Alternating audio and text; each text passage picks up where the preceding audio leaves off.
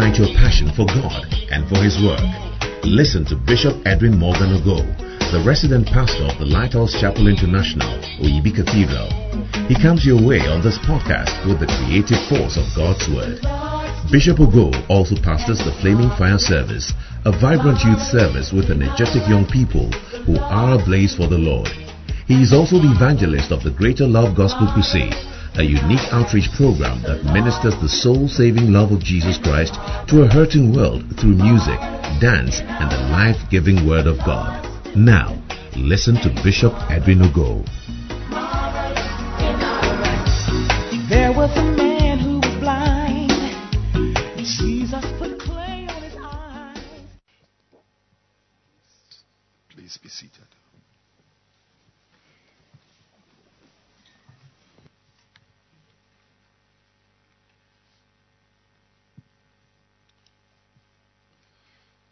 I want to welcome you all.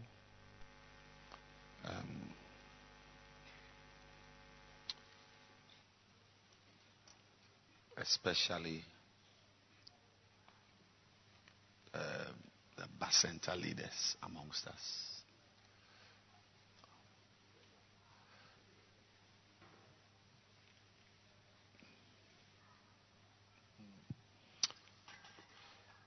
We are doing something.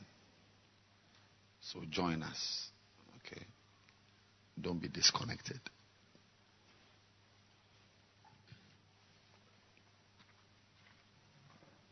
Okay.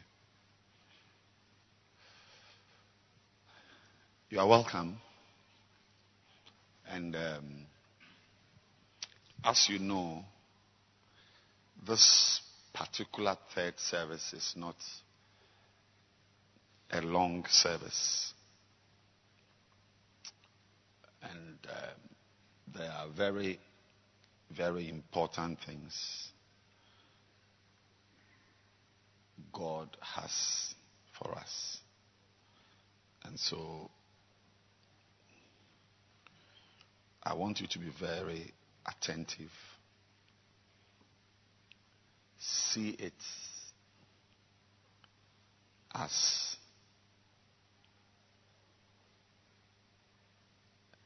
a school for you. Amen. Actually, it is a school. So when you get the privilege to sit in a service like this,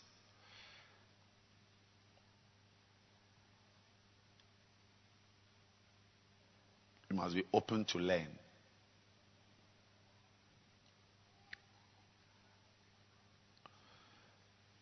Paul says in 1 Timothy chapter 3,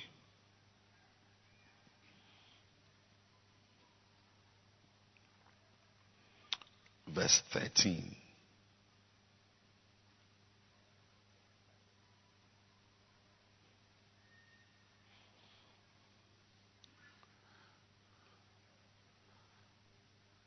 That they that have used the office of a deacon well, those who do it well, obtain or purchase to themselves a good degree. So this is a course, and some are failing. Some are getting third class, and some are getting first class. The work of a shepherd leads to academic credentials.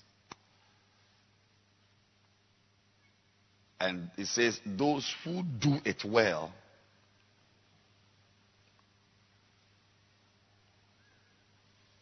purchase to themselves a good degree and great boldness in the faith.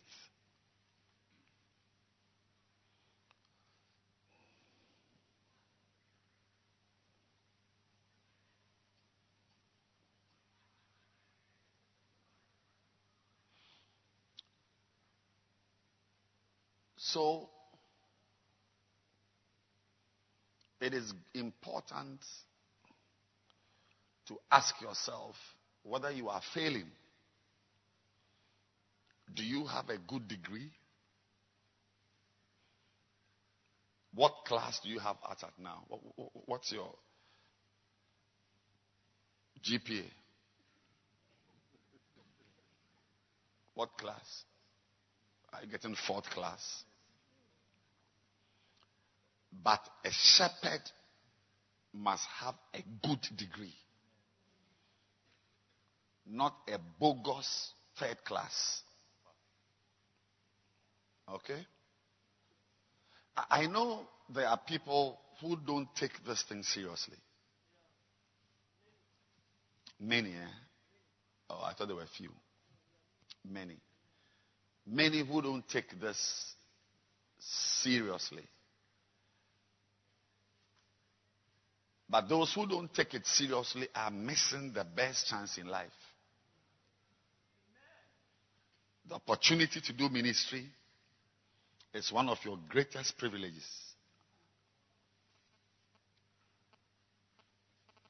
And it's time for us to see people who are shining in the work. We want to see people who are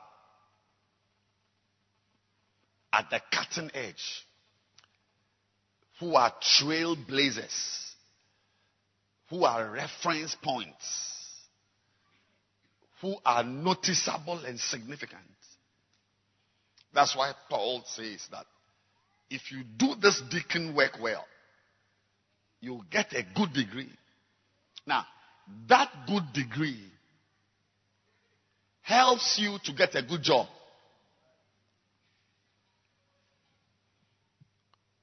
Because the ministry is also a profession. Hebrews 4:14.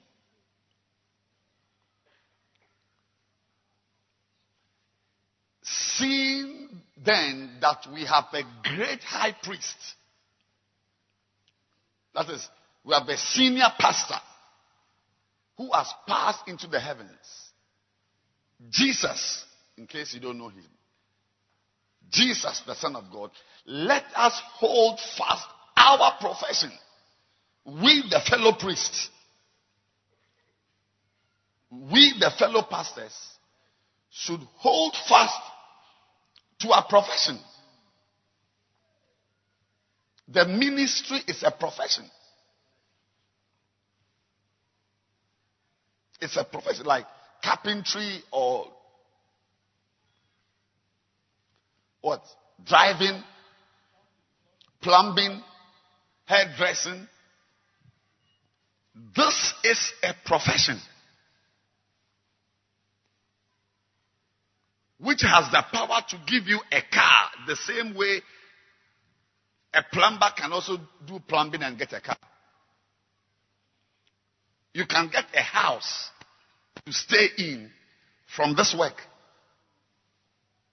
As if you get a good degree.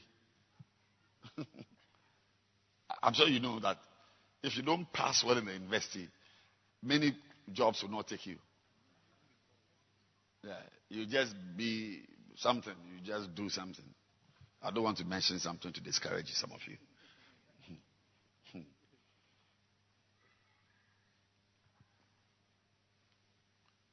So many of you sitting here,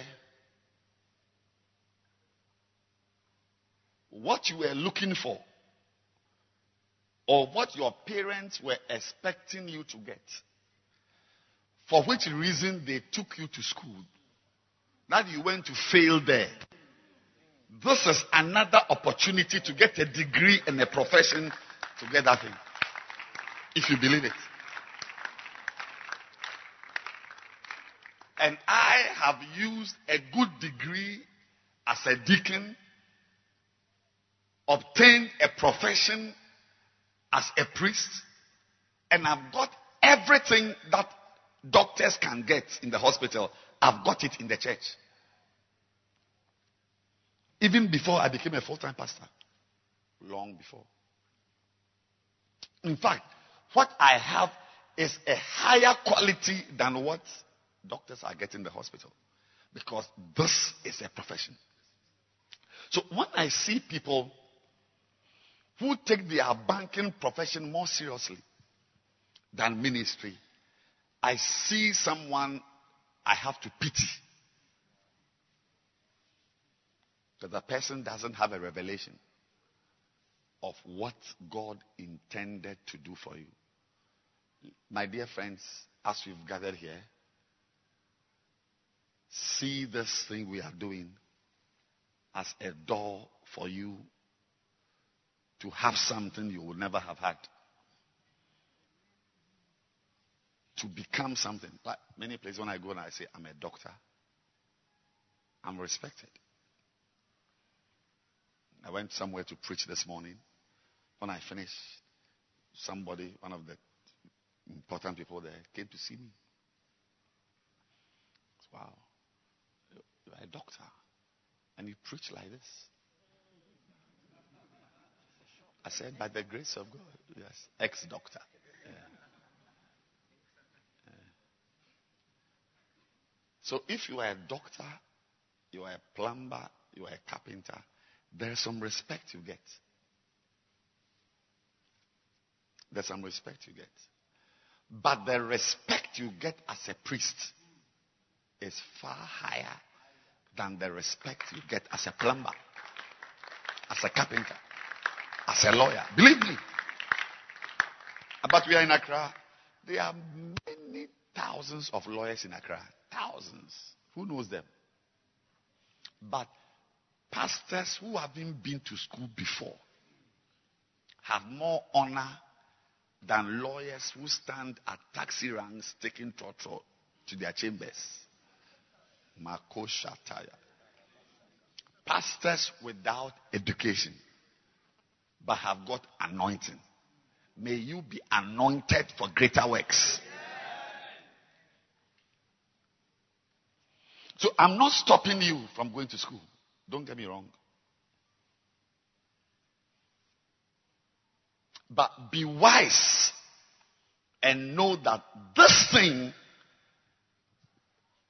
can overtake your education and take you somewhere that the school thing will not give you. Even if we don't do much at all. The Bible says in Proverbs that the sheep are for thy clothing. And the goats are the price of the field. You are wasting an opportunity.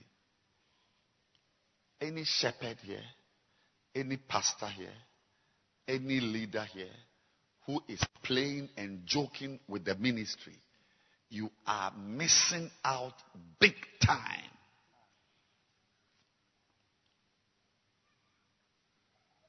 You are missing out big time. So today, I have something little to share with you as we close. And it is a privilege for me to teach the second installment of Foundations. So I'm calling it Foundations 2. Foundations Part 2. I taught on Foundations Part 1. Was it last week? Okay.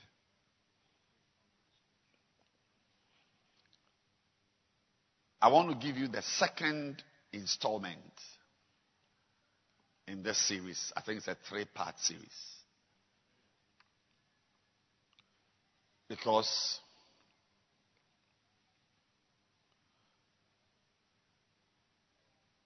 your ministry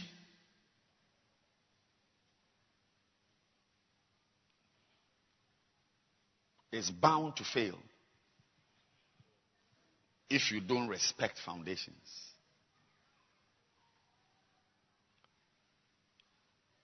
What makes what you are doing last? Remember, I've been doing this for the past 26 years. So that is official pastoring. But ministry work, I am in my 35th year. I am in my 35th year of doing active ministry.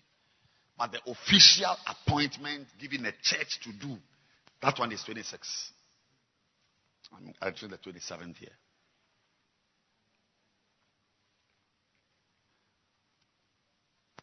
Now, if you don't have foundations, you can't come this far. And there are some of you sitting here, you are only here for 6 months. Some of you, I give you, if in 3 years' time you are still around, I'll give up my ministry. I'll give it up. I'll give it up. Some of you sitting here, 3 years will not meet you here. There are some of you also who will be around in 10 years.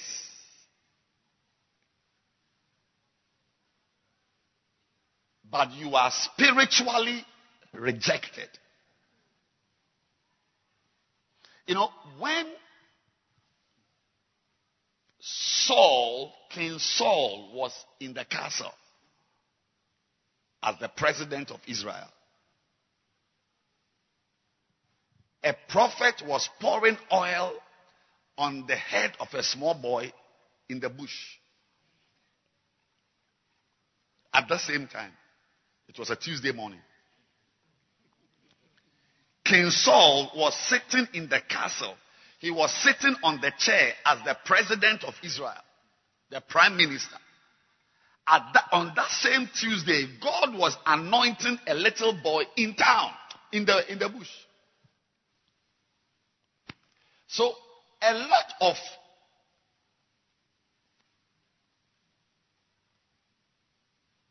positions are empty positions.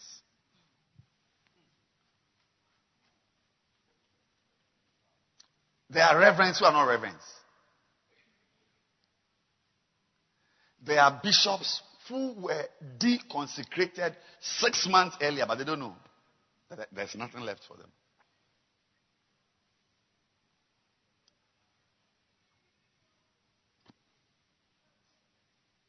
Having a title does not make you what the title is saying about you.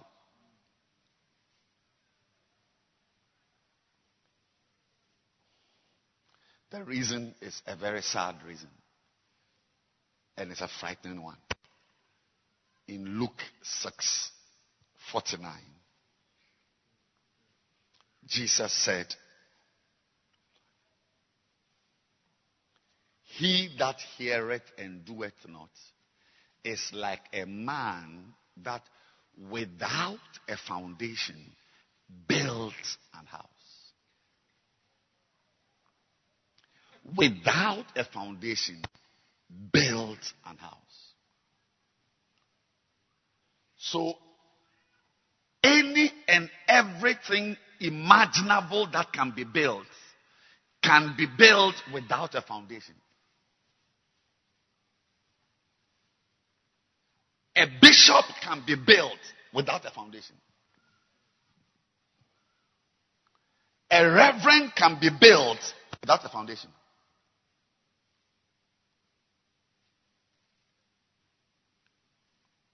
I was very surprised.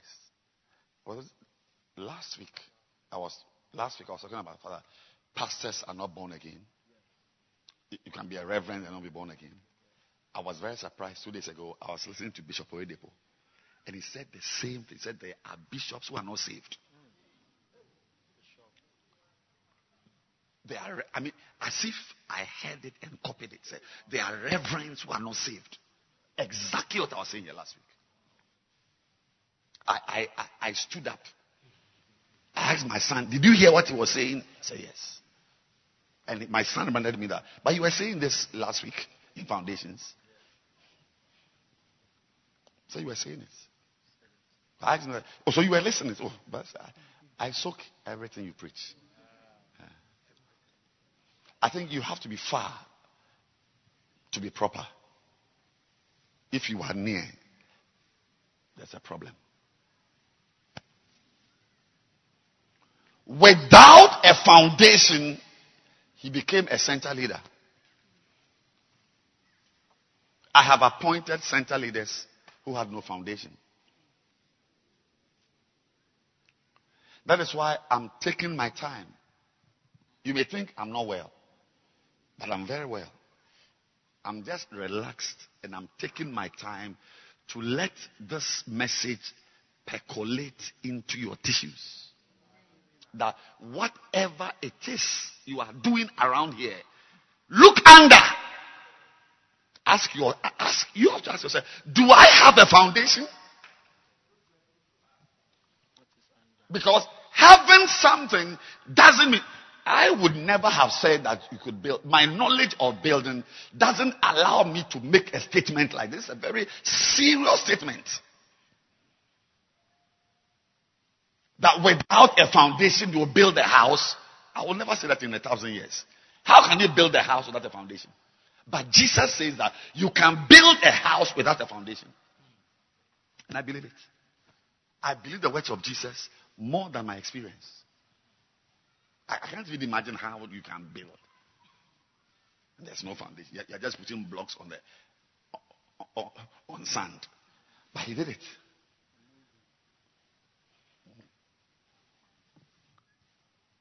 So all the disasters in ministry, all the catastrophes in ministry, all the difficulties and the struggles and the fights have all been because I have been dealing with people who have completed houses, but there's nothing under.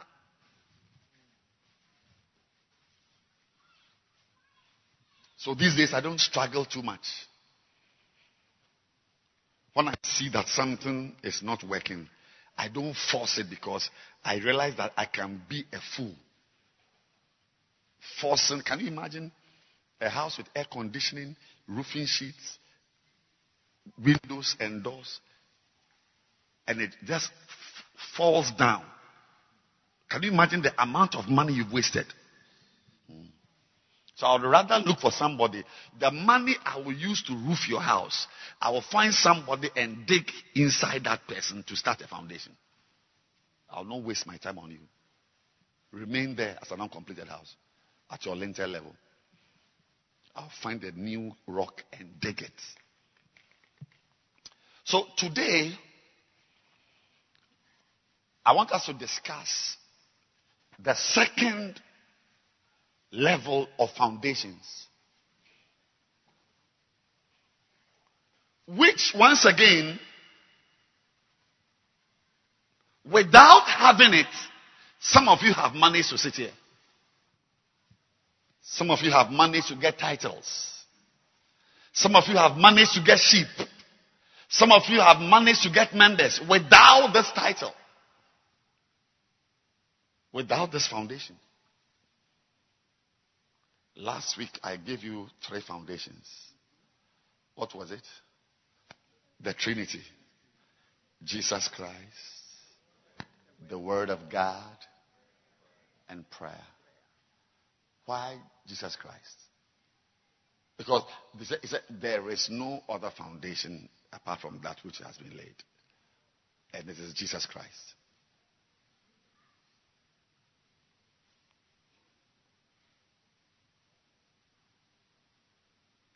And some of you may not have Jesus Christ. We were here and we saw people who were not born again, but they are here, masquerading as Bacenta leaders. Are you born again?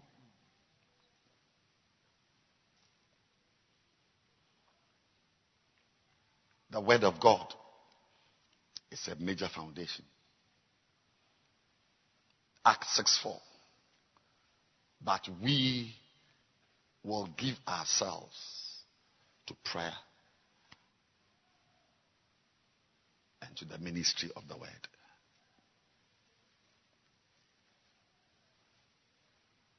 So if you are here, once again, you can build a center and you don't pray. And remember that the reason why I'm teaching this is that I want you to know that you are only waiting for a storm to scatter your work. You are only waiting for Christmas. Christmas, then you say you don't have any members. Christmas is your storm. Easter is your storm. Some of you, your wife's pregnancy is your storm. Last week also, a brother, his wife delivered a baby. His wife, not he himself. His wife delivered a baby. Then he came to see me. Oh, he wants to go home to go and. His wife says he should come. I said, Opana, what are you doing? I said, who delivered the baby? What are you going to do? Is your wife's mother not there? What are you going to do? Why are you doing that? So already see that a baby is a storm. Yes, yeah. You were here last week Sunday. And he's listening to me wearing glasses. Yes. You won't believe it, oh. I've not heard some before. He said, I think his wife delivered, I think, the day before or some days, fresh baby. She has left the hospital. Doctors have discharged her. Neat baby. Well baby. Drink clean delivery. No episiotomy. Breastfeeding. Breast is coming. Everything is fine. But a baby which doesn't know ABC has destroyed his ministry. I told him, if you are a man with testicles, leave this church. If you are a man, leave this church. So today, he's cool here.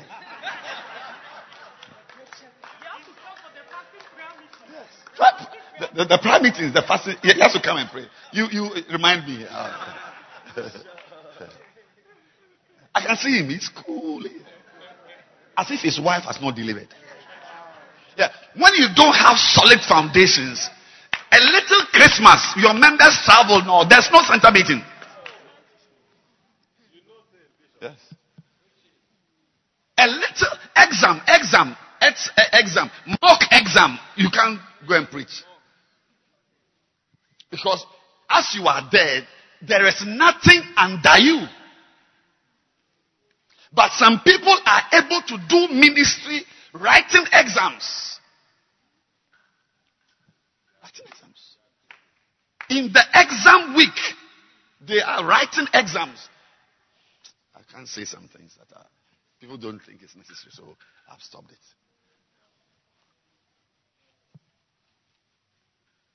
When I've got foundations, exam, remedials. I've written remedials before. I wrote remedials in the medical school. I will not lie to you. I have failed and written exam after I was repeated for 6 months. I will not lie to you. We've been through all that. I'm telling you. So you will know that when they also repeated, you remember me. Yes.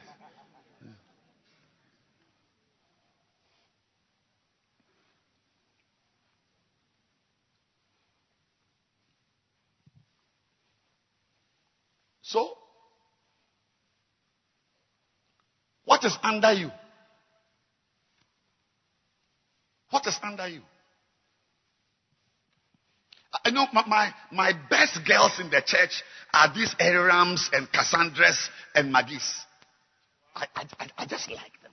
When I see them, then I'm dying.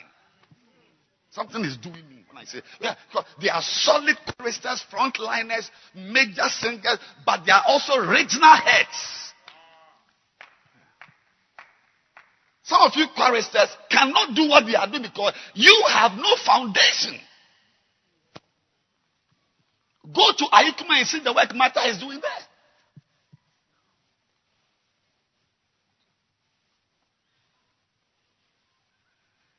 You can't do much. They are the pillars in the choir. But they are also major overseers in the church. Some of you cannot count money and be a center leader. Okay, obey foundation. You can't. Because when you try that, the person is just stopping church. He's leaving the church. So we say, hey, Charlie, get the money, count it. Get the money. We have even go and take loans and give it to you to count. Yeah. The Sunday there's no offering. We go and borrow money and say, count it, count it. Foolish woman. Nothing under you. A baby can retire you. I know mothers that baby, a pregnancy couldn't retire. That's why one of the reasons why I respect my wife. She's a great woman. Nothing could stop her from doing ministry. Nothing. No pregnancy, nothing, children, nothing. Constantly moving.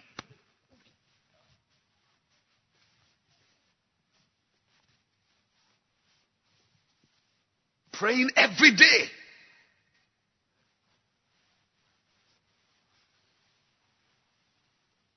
I live with her, and I'm telling you that the lady pastors in this church like her, there must be like 3.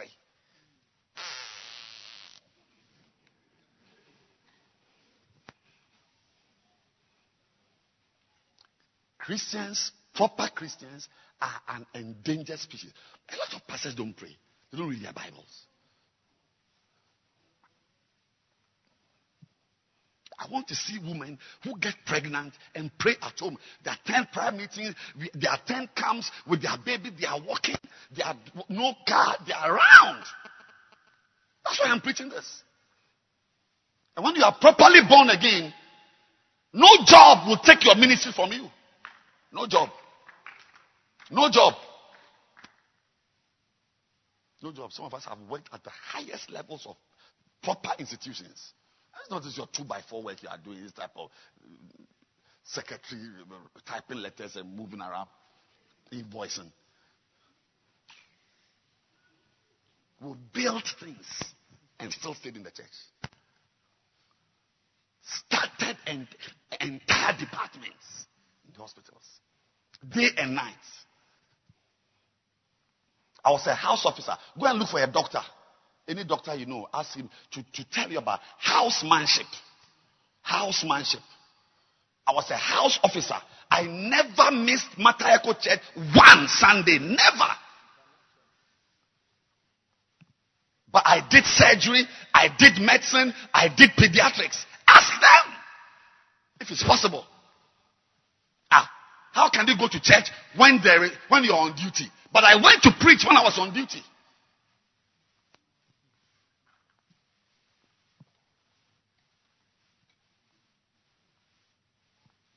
To preach. We're on duty. I went.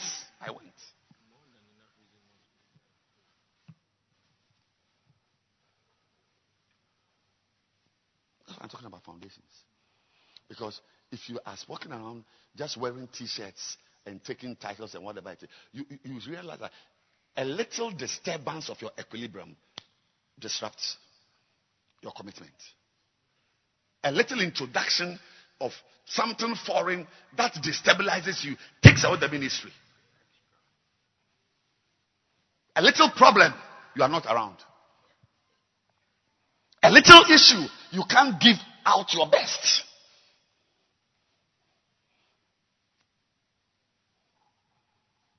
But center leaders who don't buzz because there's no money. Yes. Money has become your storm. It has shown that you are not deep. You're not deep. There's not much under. Anyway, so today I think that's the message.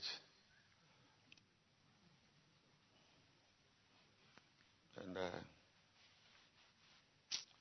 let me just say something and then we'll close.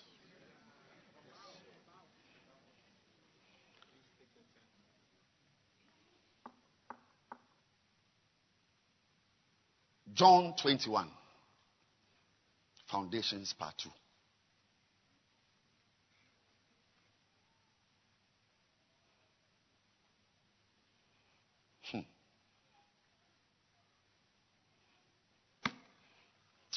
So, verse 15. When they had dined, Jesus said to Simon Peter, Simon, son of Jonas, lovest thou me more than these? He said unto him, actually, I'm looking at you. He said unto him, Yea, Lord, thou knowest that I love thee. He said unto him, Feed my lambs. He said to him again the second time, Simon, son of Jonas, lovest thou me? He said unto him, Yea, Lord, thou knowest that I love thee. He said unto him, Feed my sheep. He said unto him the third time, Simon, son of Jonas, lovest thou me? Peter was grieved because he said unto him the third time, Lovest thou me? And he said unto him, Lord, thou knowest all things. Thou knowest that I love thee. Jesus said to him, Feed my sheep.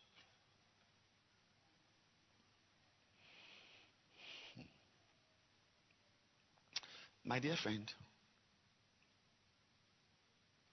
this is a chat between Christ and Peter, which we've heard and read. But today, there is something in it that is key to your ministry as a shepherd. Now, you will see that Jesus Christ was asking him, do you love me? And then he told him, feed my sheep. In other words, be a shepherd. Second time. Do you love me? Then he said, feed my sheep. He said, I love you. He said, so be a shepherd. I'm preaching on foundations. Then he asks again, do you love me? So when he established the fact that Peter loved him, from the three questions, he said, all right, then you are qualified to feed my sheep. In other words, if you flip this conversation around, you will realize that a major qualification to becoming a shepherd is to be a lover of God.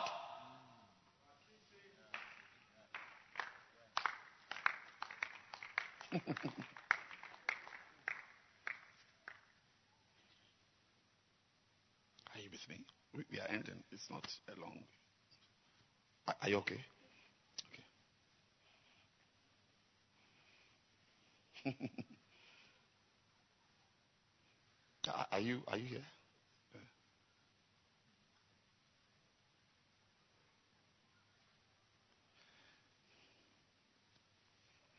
Only lovers of God are allowed to be shepherds.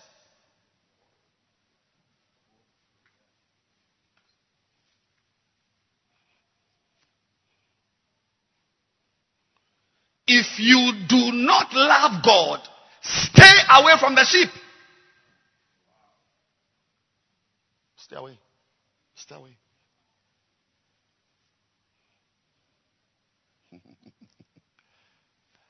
So herein lies the obvious stratification of shepherds. The obvious segmentation and divisions you see in the shepherding work. Because your success in shepherding is directly connected to the depth of your love for God. And in Luke 6:49, Jesus is saying that you can be a shepherd without any love for God.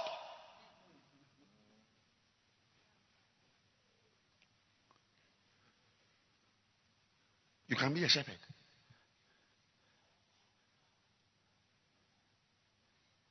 There are some of you sitting here with titles, pastors, reverends, shepherds, whatever you are, and there is not even one drop of you don't care a hoot about God, but you are in charge of sheep.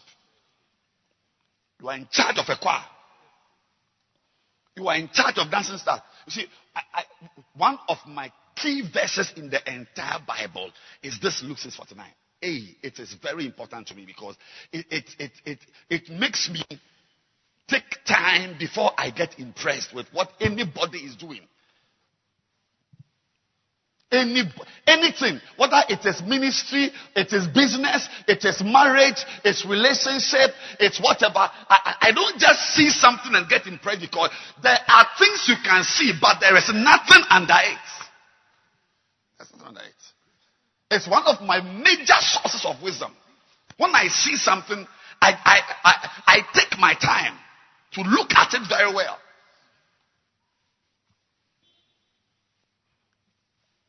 When I see a singer singing very well, it's not very often I just readily get impressed because that person standing on the stage may not be born again.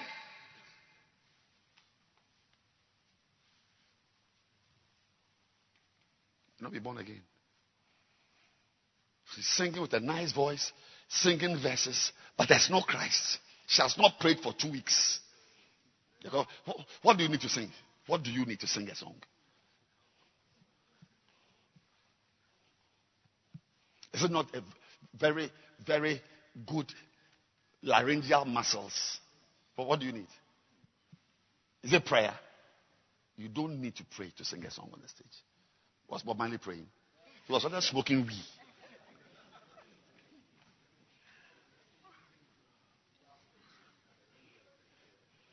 Without loving God, you can be a shepherd.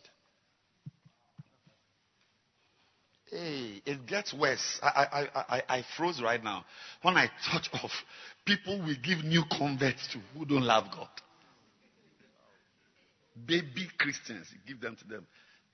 He has no love for God. You see, to love the sheep, you must be a lover of God.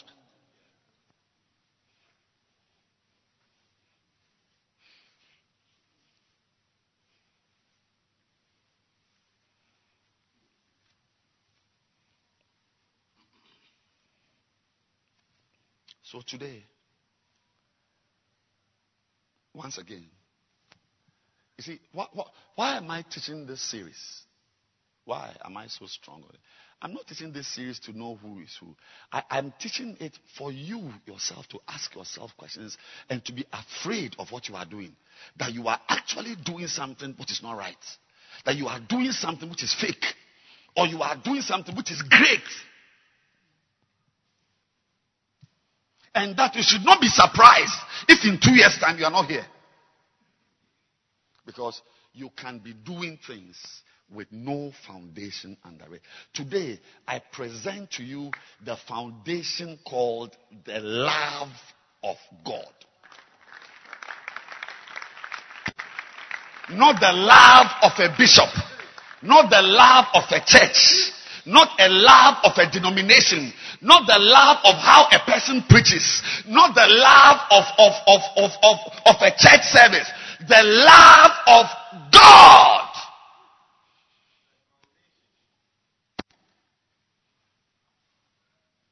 The love of God. The love of God. If I project the Titan data of all of us sitting here, you will know who loves God and who doesn't love God. I'm saying to you today that listen very carefully because you may easily surprise yourself one day when there is nothing in your hands, but you've been around for a while.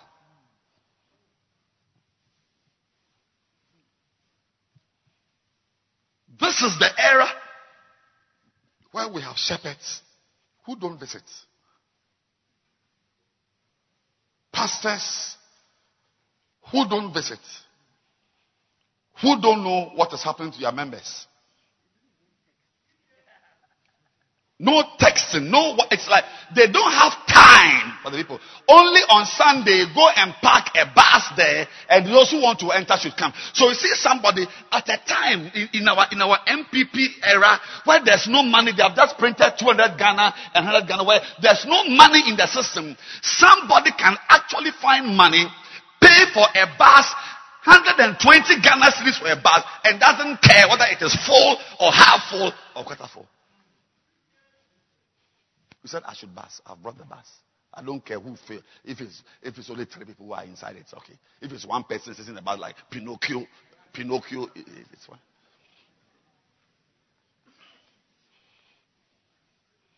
Look, let me tell you. Whenever you see somebody, like last week or so, or 2 weeks ago, recently, a major pastor had a center service and only 5 members came. And when I went into it, he told me, this family traveled, this person wasn't there, this person went here, and this. In the end, a major man of God with a center service, only 5. Now, when you see something like that, the only explanation is not family members who traveled. It's not somebody who is not there. But you are looking at a major man of God who doesn't love God.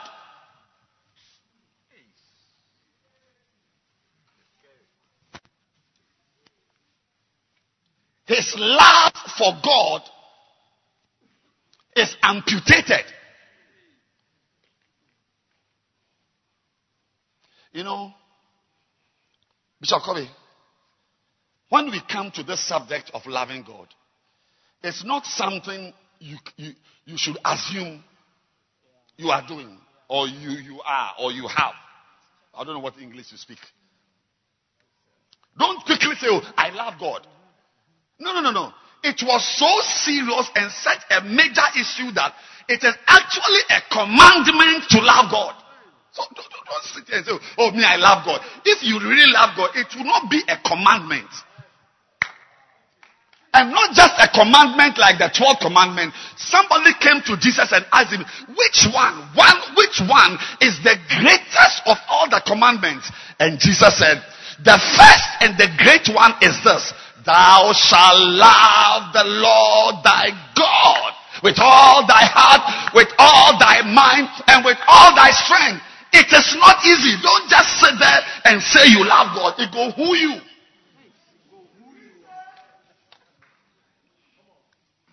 It is a commandment. Like, thou shalt not covet thy neighbor's wife. Because you can easily like somebody's wife.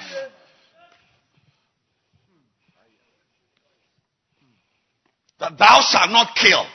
Are we all not killers? I mean, we have fallen. That one there, when it comes up there, we have fallen. Because any man who hates his brother is a murderer. Think of the people you have killed already. And still killing. Even some of you have killed me already.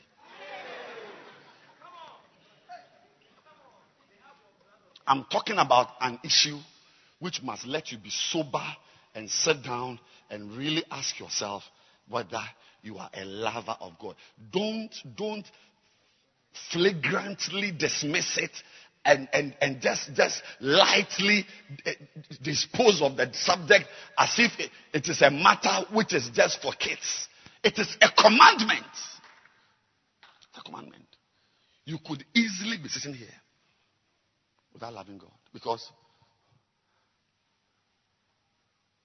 there are ways to tell if you love God. It's not what you are saying. It's not what you are feeling. It's not like, the one, like, I'm wearing a white shirt, so I love God.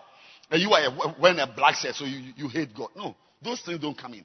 There are clear-cut criteria for lovers of God. Things you can do to see that you are a lover of God.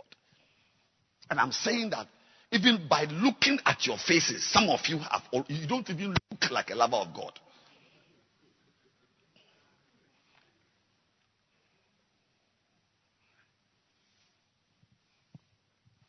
And that, sir, is the reason for centers which never rise above 5. Strong Christian Academy regional directors who are not able to even bring souls, but to even keep souls. Everything they score is 0. You are looking at somebody who doesn't love God. That's why I cry. The first question, look at verse 15. Look, John 21, verse 15. Watch it. Lovest thou me more than this? Because some of you love God, but you love your work more than God. Yes, you love your business more than God. You love your tribe, your Ewe tribe more than God.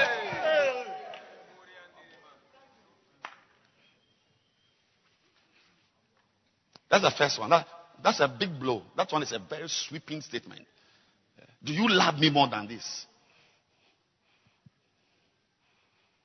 Because some of you, if the person is not from Kumasi, you don't relate well with the person. It's like you There's we the enzymes and the gas and the airways there. We don't matter. When you meet your Asante person and you are speaking your chi, it's like you have met a human being. We are giraffes.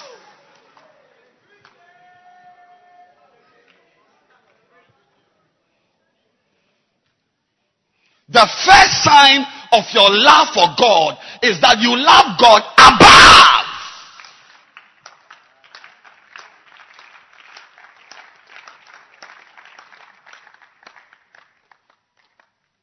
Loving God doesn't mean you can't love your wife.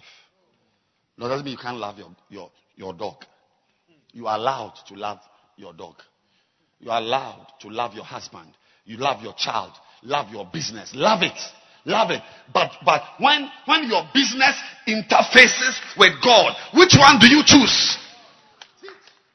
If you have a chance to follow up an Ashanti and you have a chance to follow up an Ewe, which one do you choose? The problem comes when your love for your job, your love for ACCA is bigger than your love for the center work you must do.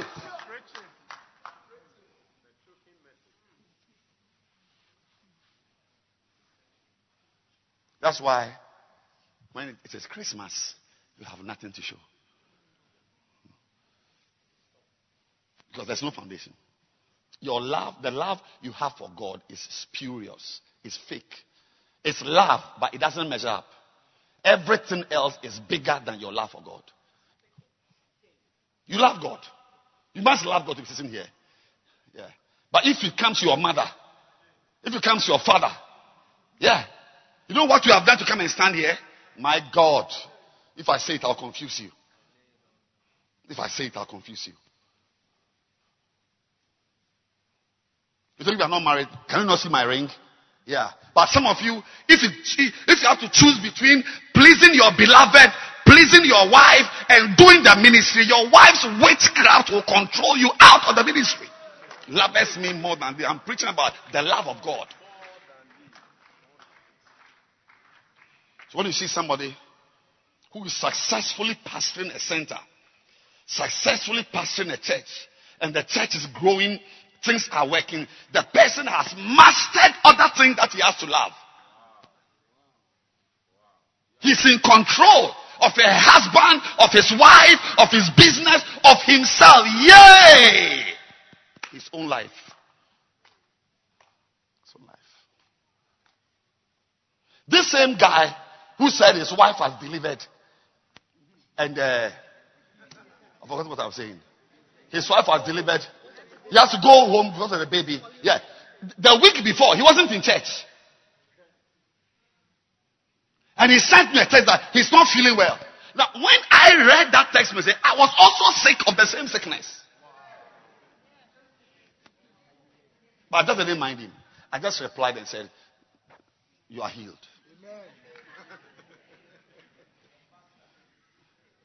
Was it a Sunday? Yes, Sunday. So it was somebody else who was in his place working in the church. But some of us have crawled. We have crawled to come and preach on all fours, like an animal. We couldn't stand up. We crawled to come. We've preached with headaches. We've preached with sore throats. We've preached with chest pain. We've preached with back pain. We've preached with all kinds of things because your love for God, your love for the things of God must be bigger and higher than your love for your feelings and your body and your back and your leg and your knee and your mouth.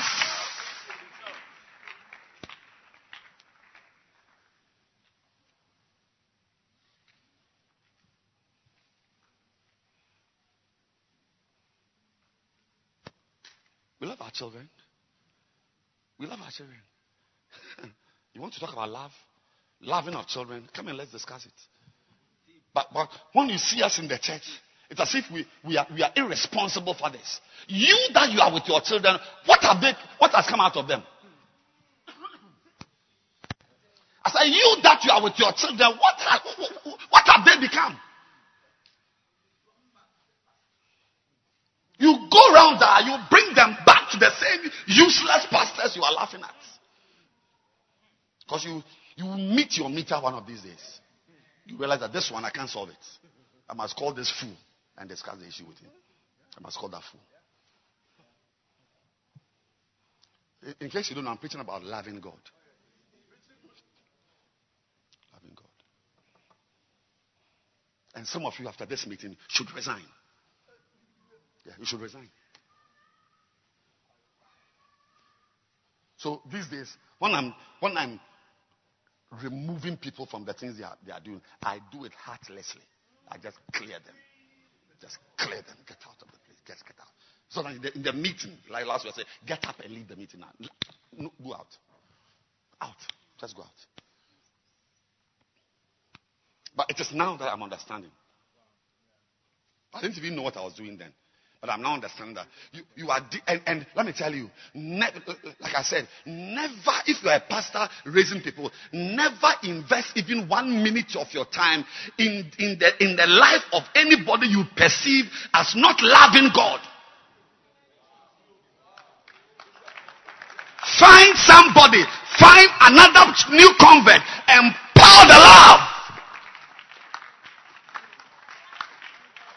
By this time, you should be one of our major lady pastors in the council. By this time, you should be one of our, when you say lady pastor, I mean with a ministry that we respect, you should be one of them.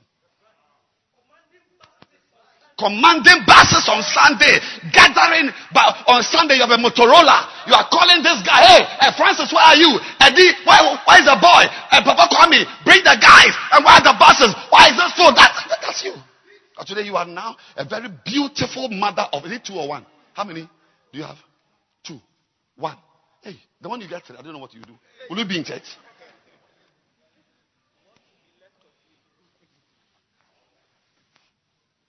I didn't come to look for you. You brought yourself.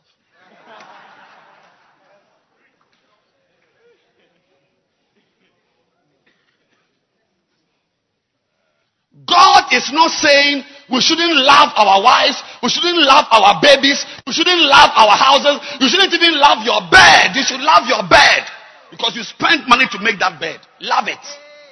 But when it comes to God, you should know what you should drop as a shepherd. That, do you love me more than this?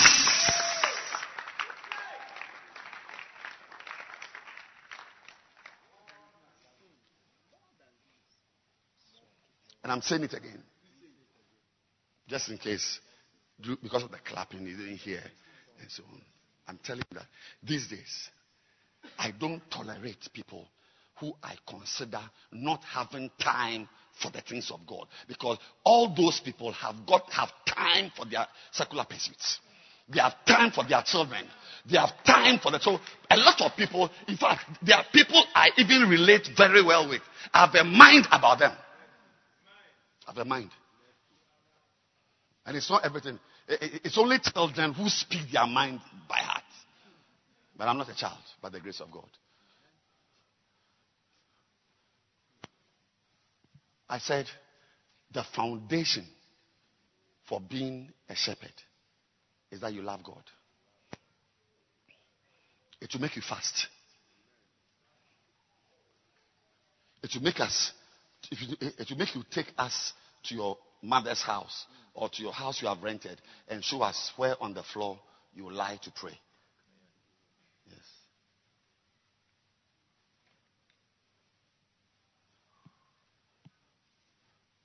When you love God and your love for God interfaces with pornography, you drop the pornography right now because your love for God does not. You see, but we don't watch it because my love for God is bigger than my love for that cinema. That's all.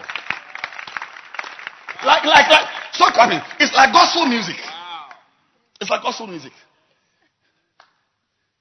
This, what's the name of these guys? What's the list we were reading yesterday, last week? DJ Barowski, Kwame Eugene, Shatawale. Mention them clear. Take your time. Stone Boy, Wendy Shea, E.L. Miss V, Sarkodie. Listen, let me tell you my verdict. Their songs, they are nicer than 95% of gospel songs.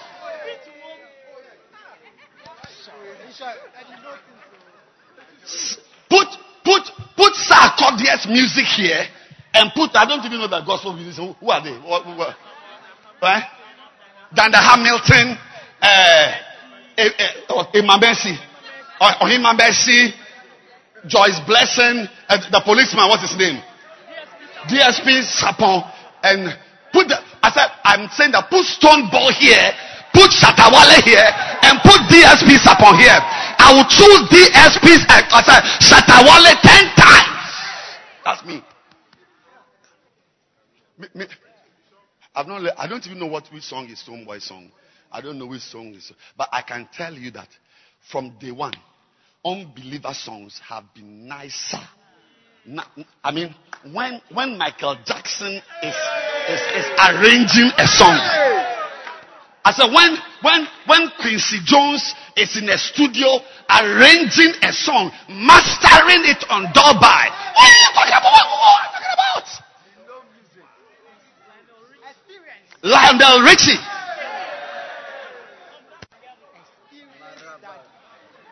Lakeside. Kool and the Gang. But ladies and gentlemen, it's not that we don't know that the song is nice, but our love for God does not allow us. We can't love that one more than God.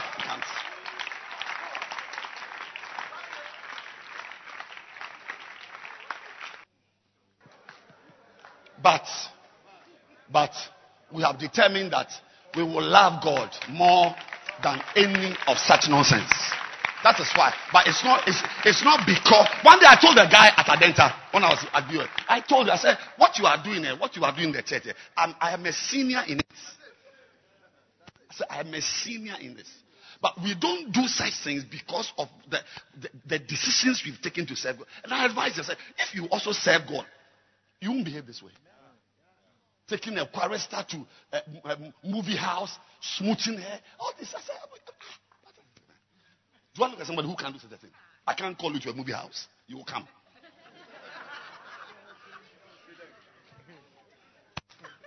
To go and what?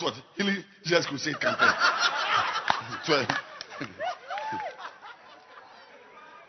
Ladies and gentlemen, tomorrow morning you will meet something which will try to demand your love for God, which will force you to reduce your love for God. Love God more than it. Love God more than your job. I'm talking about shepherds who are fruitful. Love God more than the things which are nice. They are nice. Believe me, they are nice.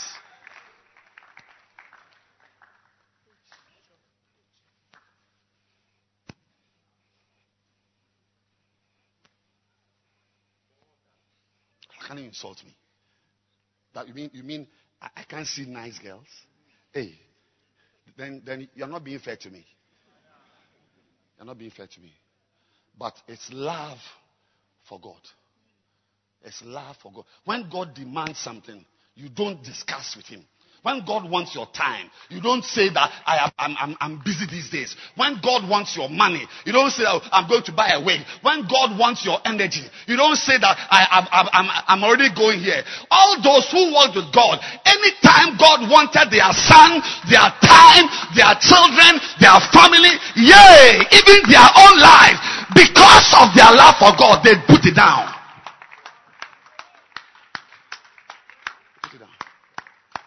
And this generation of church workers needs God lovers. We need it. We need people who love God more than their job. What work do you do? We've worked in better places. If I have to attend the camp, I tell them I have a family emergency. Yes, this is a family for me. It will not be important to you, but this is a family. If my pastor wants me at a camp, it is a family emergency.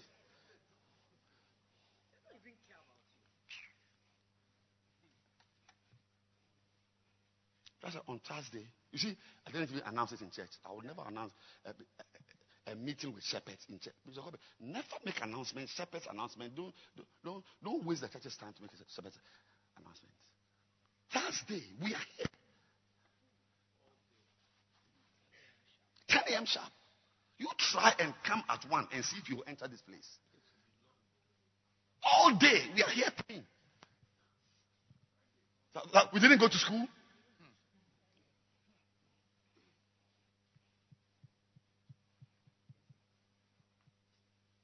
What is right? What is right must be done. If it is right, like Joseph told Potiphar's wife, I cannot.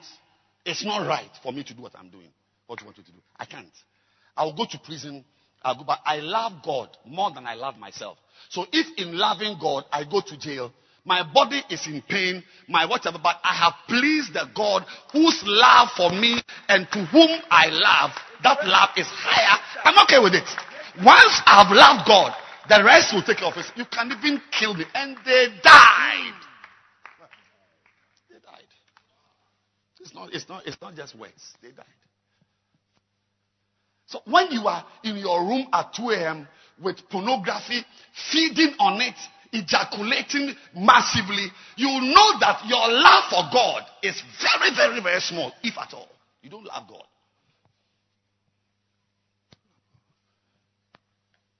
Because those who love God,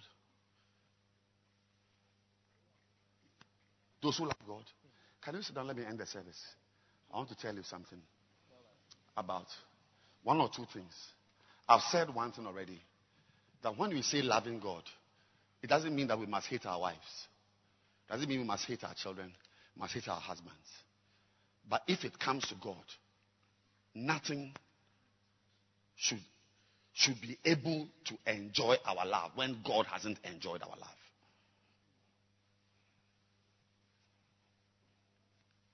Now, I want to tell you, not my ideas, but what the Bible says. Remember this. The reason for all this message is that loving God is a foundation. If you don't have it, you can be a shepherd. That's one of the things you should know about foundation. If you don't have a foundation, you can be something. The absence of a foundation does not prevent you from being anything. You can be everything without a foundation. He's like a man that without a foundation builded an house. But whatever you have built is only waiting for Christmas. It's only waiting for your exams. It's only waiting for your sickness. It's only waiting for your wife's pregnancy. It's only waiting for your wife's first baby to come. Oh, the guy is just, you can't find him. He's at home. Doing what? He's looking at his wife.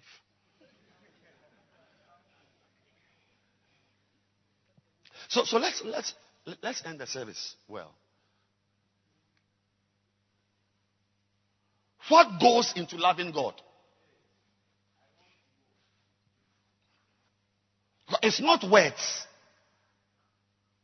And I'll advise ladies who don't have beloveds who are now going to marry.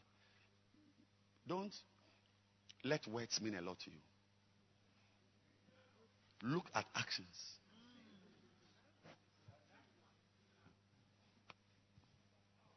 Of course, words can mean something if your beloved calls you a fool. I mean, you should know what is ahead. If relationship equals fool, therefore marriage. Marriage is more. If more, let's divide. Marriage over relationship times fool. It's beatings.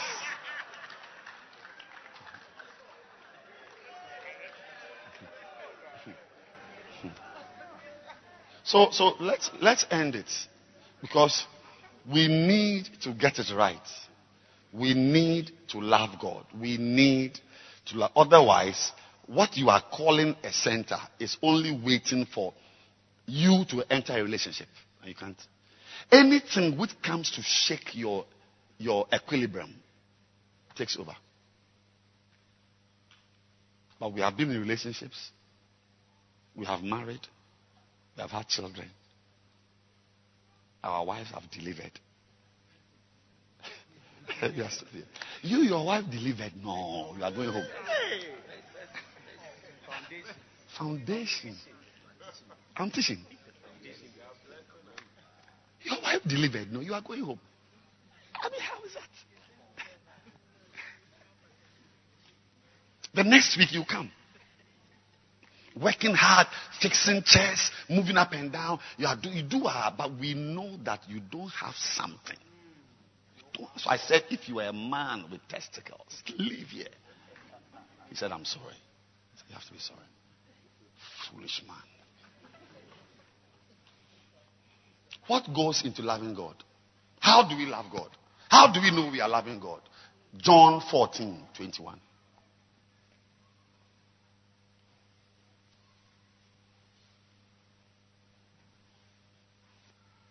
Are you here? Or we should end the service.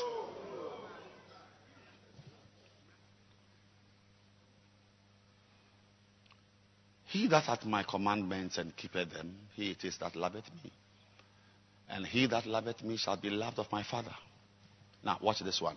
And I will love him and will manifest myself to him. Before we come here, please look at John 1. How do you love God? Because we can see here that God also will love you back. Now, it is that love of God, it is that interest in God in your affairs that makes your ministry work blossom. Now, how do you love God? First John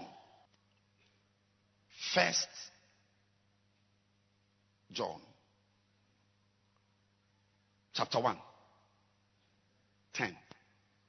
Give me 10. All right. If we say that we have not sinned, we make him a liar. And his word is not in us. Now, this is a big one I want us to get clearly. What I'm about to say, no one here should say that you have not heard from what I'm about to talk about. Don't make God a liar. Please tell your neighbor, don't make God a liar. Say everything the pastor says, accept it. Accept it. Say this is a serious matter.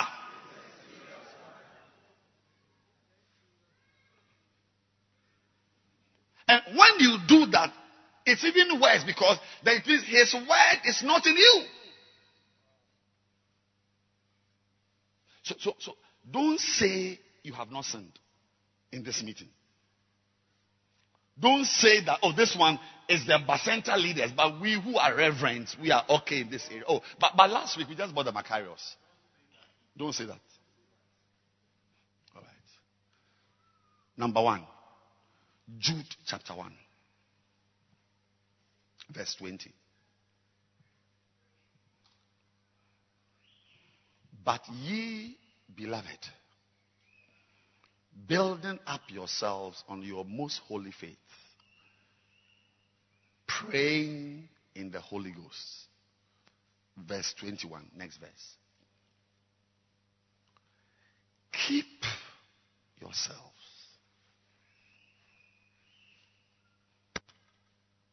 in the love of God. Tell them, don't say you have not sinned.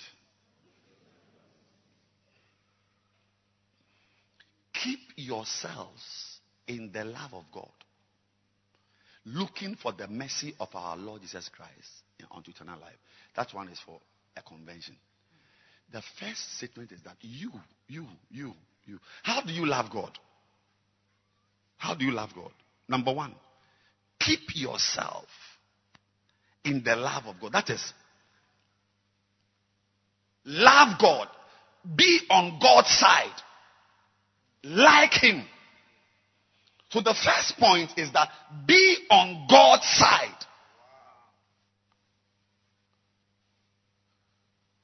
Always side with God. Don't side with yourself. Don't side with your feelings. Don't side with your wife's baby. Don't side with your health. Don't side with your Qatar. Don't side with your ACCA. Don't side with your job. Side with God. Very, very big one, because you see, a lot of people readily choose their daughter and abandon God. And they are not able to keep their daughter. That's the first thing. Everybody here should be on God's side.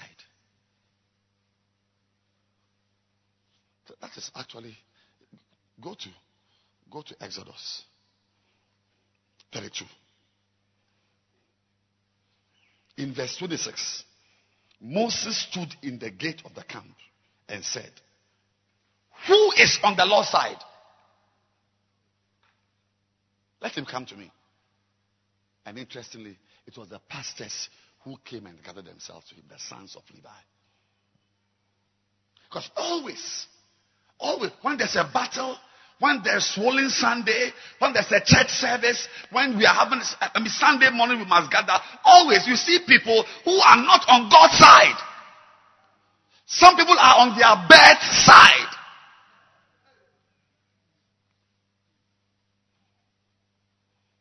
As I said, keep yourself. Keep yourself. That is, keep loving God. Keep loving God. And it means that when we say be on God's side, it means that it's your responsibility. You don't just find yourself on God's side. You must decide that, no, I'm not abandoning God on Sunday morning. I'm not abandoning God on Sunday morning. I'm not coming to church with an empty bus. See, who is on the Lord's side means who is on the Lord's issues side. Who is on the Lord's issues side? Who is on the kingdom business side? Who is on the church work side? On Sunday morning, you should be on the church work side. On Saturday afternoon, you should be on the Lord's side.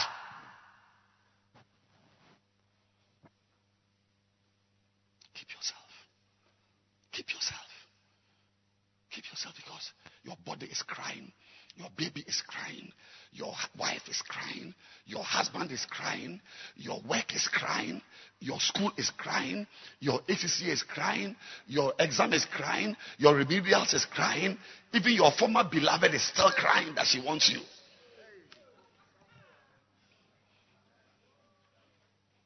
There are things crying. There are things calling us.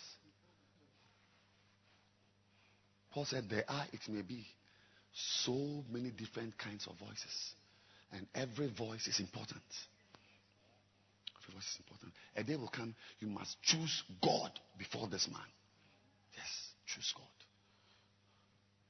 I've had to choose God before my wife. Oh, many times. Many times. That's really how I'm. If I was to choose my wife first, I won't be here. I'll be in America. Because it was the money I used to register for the exam. It was the money I used to pay the plane ticket, to buy the plane ticket. If I had chosen my wife's side, I won't be here. I was on the plane and God said, you are not leaving your 30 members at Matayeko to go to Colorado. I said, what? My wife will beat me. But I knew what I had to do. I knew it. And I thank God. And when I told my wife, she said, if you feel it in your heart that we should stay here in Ghana, I'm with you everywhere. Even at the bus stop, I'm with you. Bus stop.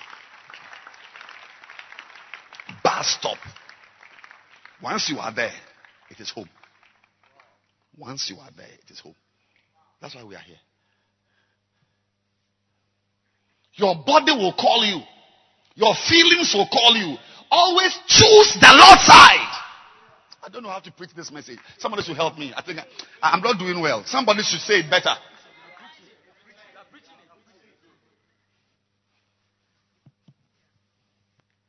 Every time you look, if you want to serve God, that's see, and I'm not surprised that it was the sons of Levi who went and stood by him.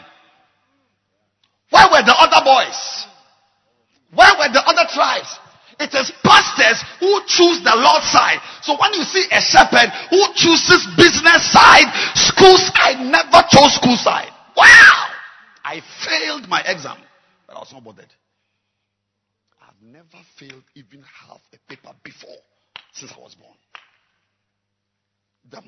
The year I became a pastor, that's when I failed. First time, final year. I was repeated 6 months. I stayed. All my friends left me. I'm standing here. Am I an amputee? Am I limping? Am I walking like this?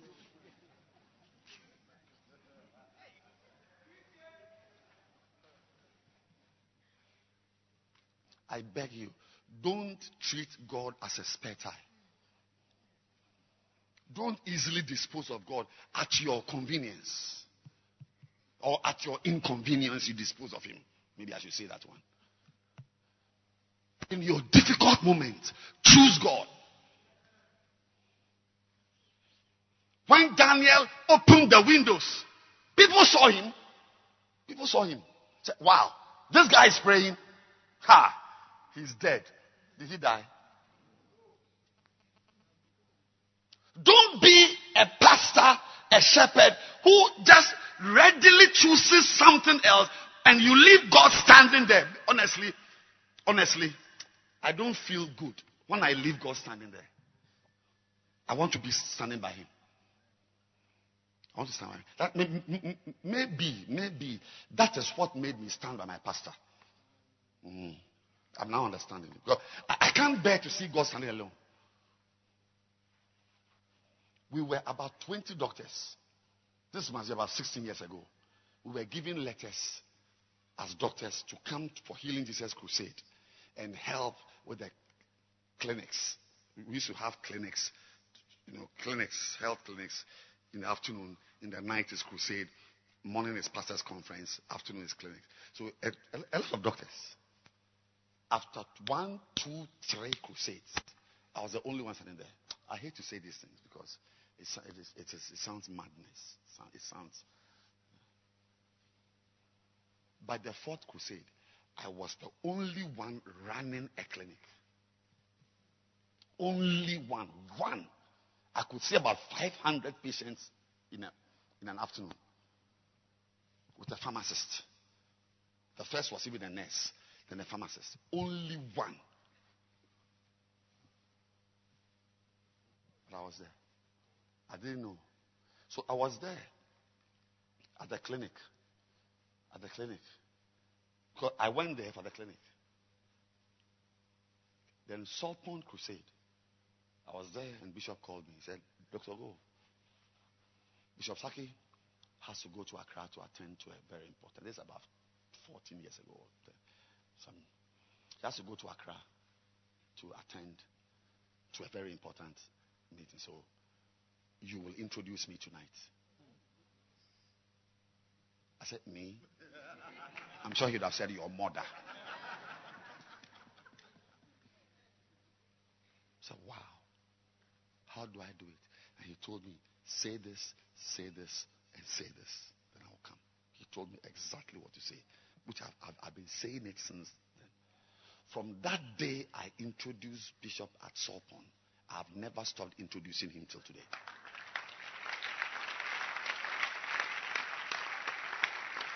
That is the one I can say in the microphone to you. Don't be a person who embarrasses your pastor. You embarrass God. It's like he's alone. That's why he asked, who is standing with God? On Sunday morning, as we are gathering, if you are at home breastfeeding, you have left me to stand alone. Who is on the Lord's side? Can you imagine how big this church would be if a choleric like you was one of my center leaders? Imagine, just think about it. Think about what you, I mean, not him, not this one, not this girl. You think of buses you can command here. Think about it. And I know you. She's strong, the strongest of them all. When it comes to her children, God can go to hell. But even Christ, he went to hell first. He should have stayed in hell. I should abandon my children to go and chase buses. You are a fool. I should abandon my children to go and chase buses. All right. Why is the place quiet? Oh, I want to feel that I'm talking to human beings. Okay, then I've stopped. Next week we continue. I don't like the feeling. The place is so quiet. It's okay. Episode, please, let's close it. It's even time. It's time.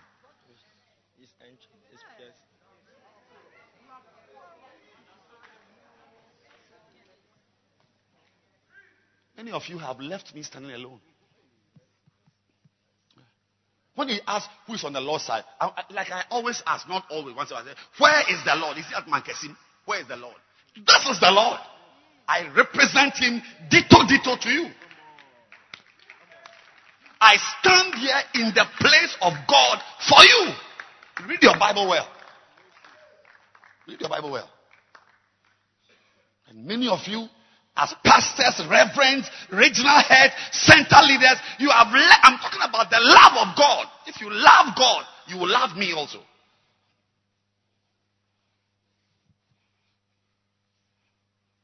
It's just by the grace of God that I have not suffered any cardiovascular accident. By the grace of God. By the grace of God. My heart is firm and solid. Because there are many times when I come and stand behind the pulpit, what I see in the church, I feel like falling down. Because the people who must be standing by me are standing on their wives' babies' side. Oh, I'm preaching. But I'm very aware that my time is up. So it's possible that we'll continue next week. I'll do part 3 with this one next week. Who's on the Lord's side? That's the first point. I mean, how do you love God? Choose his side. He always has a side. He always has a side. That if you have an exam on Sunday morning and you know that you've always known that your exam is on Sunday morning and you must go and write the exam, I will send you to go and write it. What do? You find somebody, you groom the person, you prepare the person, you prepare 3 people, get ready, you do this, Francisca do this, Ifia do this, Mary get this done, and as you're in the exam, you are even texting to check, have the buses come, but you, because of the exam, you abandon busing on Sunday morning, and the pastor is standing alone. The phone is off, you can't even call you. Who's on the Lord's side? God has a side. And we who choose to serve him must stand. That's why I said, keep yourself in the love of God. Jude 1. Keep yourself loving him. It won't be automatic. It won't be easy. But force, especially you people who are cholerics. Force. And leave us who are phlegmatics to even flounder. Who is on the Lord's side? Who is on? And this evening, I want to ask, who is on the Lord's side? Who is on the Lord's side? Raise your hand if you're on the Lord's side. May your hand you have raised testify on your behalf one day. May that hand you have raised not testify against you one day.